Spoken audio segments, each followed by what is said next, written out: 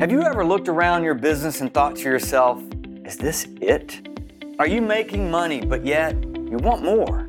Or maybe you have ideas in your head, but you're just not sure how to develop them into a revenue stream. Welcome to the Caged Vision Podcast with Carrie Roan and Lisa Beck, where we help you unlock your business potential and scale your business beyond trading time for money. Each week, you'll hear ideas, interviews, and case studies of others who, like you, are subject matter experts and want more from their business. Let's do this. Okay, everyone. And so today is the last part in our 3-part series. If you haven't listened to episodes or parts 1 and 2, you really need to go back and do that so that you kind of know where we are. Because where we are right now is John has overcome so much. He's achieved his goal. He's a pilot. He's sort of fought his way out. He's gone to school. He's got a college degree. I mean, the man speaks 4 languages, for Pete's sake. But then, oh my gosh. And you're not even going to believe the twists and the turns in this story. And I'll just give you a hint. He's gone from achieving this, being a commercial pilot, to not even being able to be hired as a $10 an hour laborer. I mean, you talk about being in the ring, getting off the floor again and again and again. And his closing story is just absolutely amazing. It is unbelievable. I can't wait to share this with you. Thanks for listening. You achieved the vision you had for yourself. For some people, that's difficult because they don't know what to do next. Knowing what I know of you, you quickly came up with the next thing that had been nagging you, the thing that you wanted to accomplish next. What was that? I wanted to continue through and go and become an airline pilot, and just some normal things in life, right? Just have a family, just go ahead and achieve more and more. And I recall one time talking to someone in the Navy, and they said, "What else will you do if I start flying?" And I said, "You know what?" And it was just talking, right? And I said, I see myself one day as a business guy, but I don't know how that works. But I mean, right now I'm a pilot. That was just in common, just in passing. I felt successful. I felt like I have achieved, things, and here I am. Obviously I'm just commercial pilot. Then I got out of the Navy, went into the airlines, U.S. Airways, and here I am as a first officer. I'm thinking, well, I'm going to be a captain here very soon, and I'm going to be making $300,000 a year, flying 14 days out of the month. And really have a really cool, peachy life. It's going to be really awesome. Well, 9/11 hit. And my airline, U.S. Airways, filed bankruptcy. Just like some others. More like captains became first officers and first FOs became nobodies. And I was in the streets again. Here I am by myself, in the street, and driving to Birmingham, Alabama from Dulles International. Was actually I was going back when I got the call saying you guys are done. I'm like, okay, great. So I was not happy. Obviously, I didn't know what I was going to do. My mind was going nuts and trying to figure this out.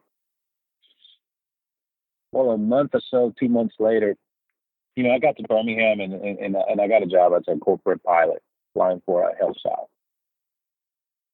And that lasted 3 months because, obviously, Scrooge ended up, the whole fraud thing ended up going to jail, and they sold the plane. And here I was again, no job. So you pivot from, okay, I'm not a commercial, but I'm going to try to find a job as a private pilot. You land this really kind of, it's a next great opportunity. Great opportunity.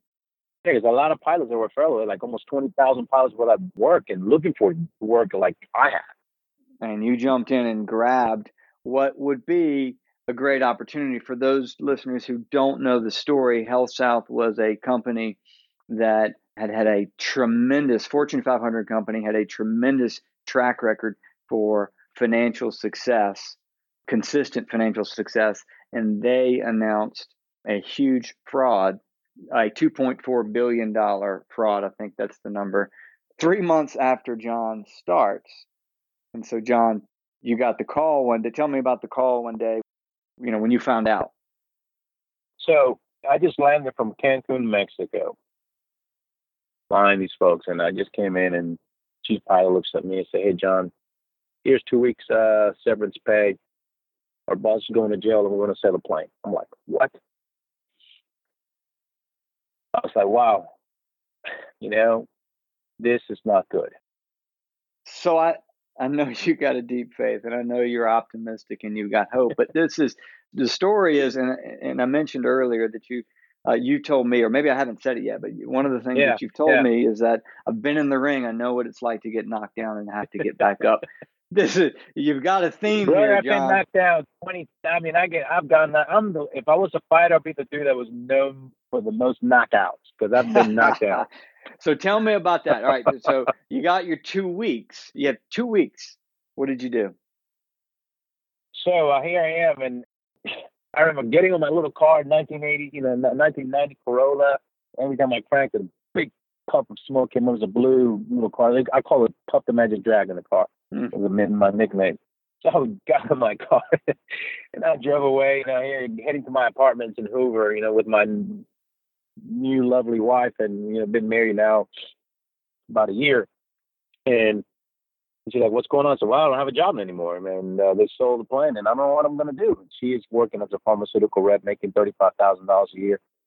And here I am, thinking, what am I going to do? What am I going to do? Read books and try to come up with ideas. And I was interviewing pharmaceutical jobs. I even went and applied to Lowe's and selling cars that were not taking. It was awful. It was like all the doors were closed. It was like, no, and we don't have work for you. I was overqualified. And when the one job that I went to through this thing here, I needed to find a job.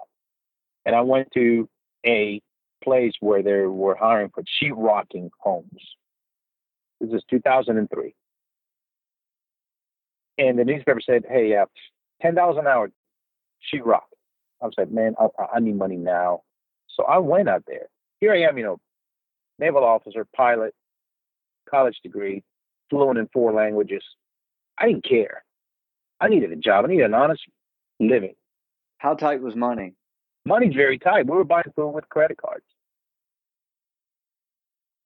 Chrissy was making $35,000 a year in the pharmaceutical job that she just got. It was in a very small company. I didn't have an income. I had this type rating that I paid for, like $15,000. So we were paying that off. It's like, it's crazy. It's like, here we are, Dad, we got to do something. And I went out there and went to this job interview. And the funny question is, they asked me, "Hey, do you have experience?" I said, "No, but I can learn." And they said, "Sorry, we can't hire you."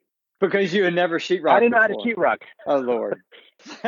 You know how to fly a plane, but because you haven't sheetrocked before, you don't get the job. Yeah, it was high demand, and all these Hispanics were out there, and they're all getting jobs and what have you. And I'm like, because they were loading everybody up. I said, this is crazy.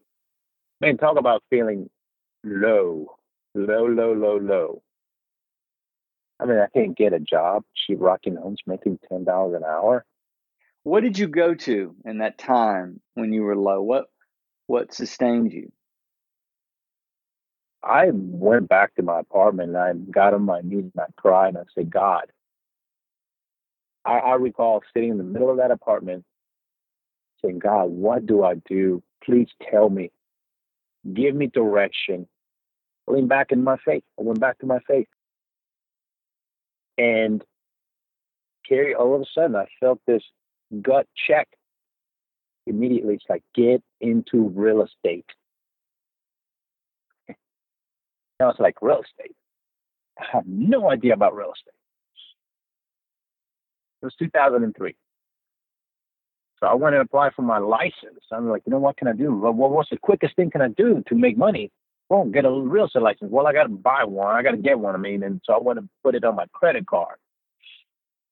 Went and took the test. And talk about punches and getting knocked down. I failed the doggone thing I got a 69 on a 70 passing grade. I got 69. I'm thinking I wasn't God. I was a devil. Who do I hear? I'm crazy. Huh? But I didn't give up on that one moment. I was like, you know what? That really stinks. This feeling, I felt it before, and it sucks. But I'm going to overcome, and I'm going to go back again. 2-3 weeks later, I went ahead and I reapplied again, paid another $85 on the credit card. We were maxing out almost, and got my real estate, and I passed it with a 71. And I was like, great, I am in. I don't care. Yeah. And I started selling real estate for Realty South here in town, in Birmingham. You know, I work like a dog. I mean, I worked it. That's one thing. I'm consistent, but I work hard, and I will give in 100%. And for 6 months, I didn't take any days off. You know, Monday to Sunday, I was working. But within a year, I became Rookie of the Year, made $150,000. And I was like, to real, it's like, this is awesome. This is just awesome. And then second year after that, I got a team and everything, and I was making $320,000 that second year. So tell me, you're brand new with your real estate license. Right. And there are a lot of people that are out there that work hard. And you said, I didn't give up, I worked hard. There's something there that is part of your process. And I think this may be where it started. Am I accurate saying this is where it started to formalize? Yes. So what were you doing? What made you from literally 0 to Rookie of the Year? So I sat down there, and what I did, one thing is I learned as quickly as I could. I picked out 2 guys in the office that were the best. And I started sitting with them, listening to them, learning from them, what worked and what didn't work. But one thing that I did know was that I had to work diligently and hard, but smart, because I didn't have the luxury to wait 4 or 5 years to make $150,000 like a lot of the guys were telling me that it's going to take. I said, no, I can't do that. It has to happen within a year. So I said to myself, I have to really, but I felt this is possible. And the reason why I say it was possible, because I talked to 2 guys in my office that were very successful. And I modeled those 2 guys, and I looked at them and how they did business. So one thing I'm good at is I can take something broken or halfway, polish it, and make it better. And I was taking some of those techniques, and it was about the simple things of just follow up, creating that team, following up, and creating the marketing to generate the leads, and calls need to come in. And I knew that follow up is just the basic thing. Just get the marketing out there, get your name out there, but at the same time, you must follow up. And on the follow up, create great customer service and put great customer service in place. And also, have a great attitude about everything, but also those people out there will refer you, and use testimonials to push you further. And I continually did that in sales. And obviously I'm getting, there's a lot more little different things in there, but I'm generalizing it. But just the consistency of not giving up on that call and that objection, whenever you get, every time you try to do something, you get an objection, people back you, oh, I can't do this. And I always find a way to get around it. I always tell myself that every system has a hole or a flaw, and I'm going to find that. I just tell it to myself. Every system has a flaw, and I will find that flaw. You just got to peck. I'm going to recap here because I've got faith and hope. I've got consistency. The third thing that I want to make sure that we put in the show notes for the listeners is that you made a habit of picking the best and learning from them. And when you did that, the fourth thing, it allowed you to work smarter. When you learn from the best, you avoid all the mistakes that the others have made. Because they've made a lot. Exactly. So my thing is learning from those guys, from other people's mistakes, learning from the best, and making that span of time a whole lot shorter and getting there quicker. Mm-hmm. So by doing that, you can shorten the cycle time. And the fifth thing Absolutely. is that you created a brand for yourself that gave the promise that, number one, we're going to follow up on everything that we said we were going to do. Through that created great customer service, and in turn equaled good testimonials that you could use to remarket. Right. Okay, so second year, you start to build a team. Tell me about the person on your team that you sort of took under your wing. So, obviously, I was my second year. I decided to open up my own firm, Providence Real Estate, and I started bringing in agents and what have you. There was one lady that came to me, and she's like, "Hey, I want to be Rookie of the Year. I want to be successful like you." She said, "What is it that I need to do?" And I said, "Well, it's very simple. Follow my plan. Don't give up, and just be tenacious, more tenacious than the guy next to you." And this is something I took from the military, Kerry, through my life. When I was in the Marine Corps, going through boot camp and all that stuff, they put us all in a big room and they said, look to your right, look to your left. By the time you're done with this training, those people will not be there. Well, that guy next to me to the right and that guy next to me to the left said I was not going to be there. But guess what? I told myself, no, I am going to be here because I'm going to work harder than anybody else, and I'm not going to give up. And guess what? I did. I didn't give up. And that's what I told her. I said, don't give up. And she followed this plan of action that I put together for her. And she did exactly what I taught her and what I showed her, what to do. And here it is, a brand new company. We go to this yearly meeting of all the realtors and what have you. And who has the Rookie of the Year in the company? We do. A 7 folks company. That's it. Just 7 of us compared to the big RE/MAX and big Rookie South. And everybody's just looking at like Providence. Oh my gosh. So I was so proud. I was like, you know what? This stuff works. And it was the lady that you took under your wing. I took on my wing. Yep.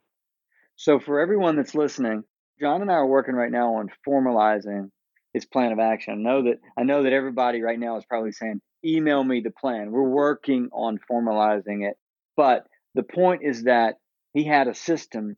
He had somebody that he could work with every single day to make sure that she was following that system, and she had the drive to do more. She had the motivation to take control, to create an outcome in her life. Those are the pieces. Obviously, it's not very efficient for John to call everybody and walk them through daily through his plan of action. So we're looking for a way so we can really, really formalize it and systematize it and get it to each of you, because if you're like me, you want to know the plan of action. So John, take me through where we are now. Sounds like you're selling individual homes at this point in the second year. Is that correct? Right. So I'm selling the individual homes, and obviously the year that I started my company was 2007. So as we all know, back then the markets, it began, the big giants fell and all that, and here we are as a little company thriving through all of this. So we're selling it, and we were actually, I was actually controlling the whole state of Alabama myself through a lot of banks and what have you, because I was working foreclosures, when guys, the years before when guys didn't even want them, and all of a sudden, the market crashed, and guess what? There was a lot of the foreclosure and stuff out there. So I ended up inheriting a lot of properties and selling a lot of properties. And not only that, but by then I was very, my business was very dynamic, and we were bringing in a lot of listings. And I recall having about 85, 87 listings on the books that we couldn't sell because they were, underwater, people, obviously credit were frozen, so people couldn't sell. And I said to myself, how can I generate money from all this? This is a problem. And the cool thing about a problem is whenever a problem arises, there's an opportunity behind it. It's like the only separation between you and money is a problem. Oh, I like that. So you got to go fix it. Yeah, I love that. The only separation between you and money is a problem. It's your job to go fix it. That's right. The thing is, I went ahead and started, convincing my sellers, hey, we gotta do something different. How about renting your home? Because we have a lot of that in the market. Now, people that can buy, they can rent. So folks started agreeing to that. And that's how my management company was born. So we actually turned the real estate company into a management company. And here we are, creating all this residual income. And I said to myself, I really, really like this mailbox money. More than the commission. I want more of this. But I sat back and I said, how can I really blow this thing up? Like I really magnify it. And I started, just digging in and praying and asking God and talking about it. All of a sudden he said, I felt again this gut check. Then, go buy an apartment. I said, get into the apartment business. I'm thinking, wow, that's awesome. Well, how the heck am I going to do that? And what I did was, again, I started to look around and I came across some property. Actually, I was trying to help some guys raise some equity, some guys that I knew. And that deal did not work out. And that deal fell apart, literally 3 times. And I said to myself, these guys are having such a tough time doing this. And I'm in the backseat just trying to help them. Why don't I just try to jump in the front and figure this thing out? Because I like solving problems. I like challenges. I've been knocked down so many times. What's another, I've been there. So why not take this challenge and see if I can make this work? I mean, because I love challenges. It excites me. So I jumped in this thing and I ended up finding a partner because I needed a partner for the liquidity and the network because I didn't have it. And, most people will go buy 2 or 3 apartment, like small apartment, like 2 or 3 units. I went after 190 units. Wow. That was my first deal. I don't recommend that. But I mean, the thing is, it was, you know what I mean? It was out of my league. It was like I always tell my kids, my 2 girls, they're like, girls, think big. If they tell you you're not crazy, you're not big enough. Think big. So here I am. Terry, I only got $35,000 in my bank account by then. I mean, it was fun, but I was just building commission, but everything was going on. So I mean, I have some savings, not much. I'm like, how am I going to do this? So this is 2011 now. So I ended up starting a new company called Providence Investments. The goal to buy apartments. It took me almost 13 months to secure this deal, because I was helping these guys and I opened up the company in 2010, with the ambition of doing this. But then 13 months later, I actually consummated that sale and bought it through, I had a partner and a lot of different stories through all that. It was cool stuff that happened. But bottom line is I ended up, securing a hedge fund out of Florida and they partnered up with me and we ended up buying this deal, which, by the way, I have to say this. I mean, but I bought that deal for 5.2. It's actually in the contract today after me refining, cashing out 2.6 out of it already like 2 years ago. I'm selling it for over $12 million. So I want to pause there and let everybody listen. John sleeping on the floor with rats today after buying a deal for 5.2 million and taking 2.6 million in cash out of the deal. He's looking to more than double his money by just following the principles that he has developed: faith and hope, consistency, pick the best and learn from them, work smart. Make sure that when you work smart, you find a way to market your success, what you're good at. Number 6 is look for a challenge and solve it. Tell everybody where you are now. Tell everybody how many units you have. And then let's just close with the current caged vision that you have. Well, let me close it with this quickly. There's so much. recall that story that I told you about that apartment when I sat down. I said, and I knelt on the floor and I cried out, I said, God, what do you want me to do? And, things were really rough and buying food with credit cards. 9 years later, from that moment, I bought the apartments across the street, 220 units for $14.5 million. And that's where, man, that is, it's like another frozen moment when I was flying in that airplane. Thank God every day for it. But today we are a multinational, firm, international firm. We work with investors from all over the world, from Israel, South America, Africa, South Africa, Asia, few thousand units now. We also have 3 companies, a property management company, an investment firm, and also a construction company licensed in 13 states from coast to coast, all in apartments. You can go see it at Providence Investments, providenceinvestments.com. That's my company. John, that is an inspirational story. I picked up number 7. I always want to end with an odd number. Number 7 is aim high and look for those who have achieved what you want and learn from them. John, this has been awesome. Every time we talk, I ask questions that dig deep. You get emotional, and I also do. I get here and I just have to hold back the emotion from your story. It's inspirational. I am so glad that you took the time to tell your story, to just pour out to others.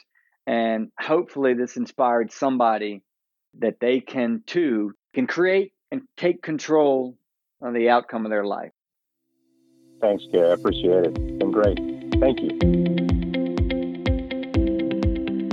Okay, everyone, that's the end of the 3-part series with John Mejia. If this is an amazing story, it's going to be tough. I don't know how we're going to top this. We're coming out of the gate in our first few episodes with this 3-part series. It's amazing. But this is the story we're telling. This is the caged vision. This is the potential that's locked up in so many people. This is why we're doing this. This is it. This is it. So yes, this is going to be hard to top, but we're up for the challenge. Thank you for listening to the Caged Vision podcast. And don't forget to come back next week to hear more ideas, interviews, and case studies of others who, just like you, are subject matter experts and want more from their business.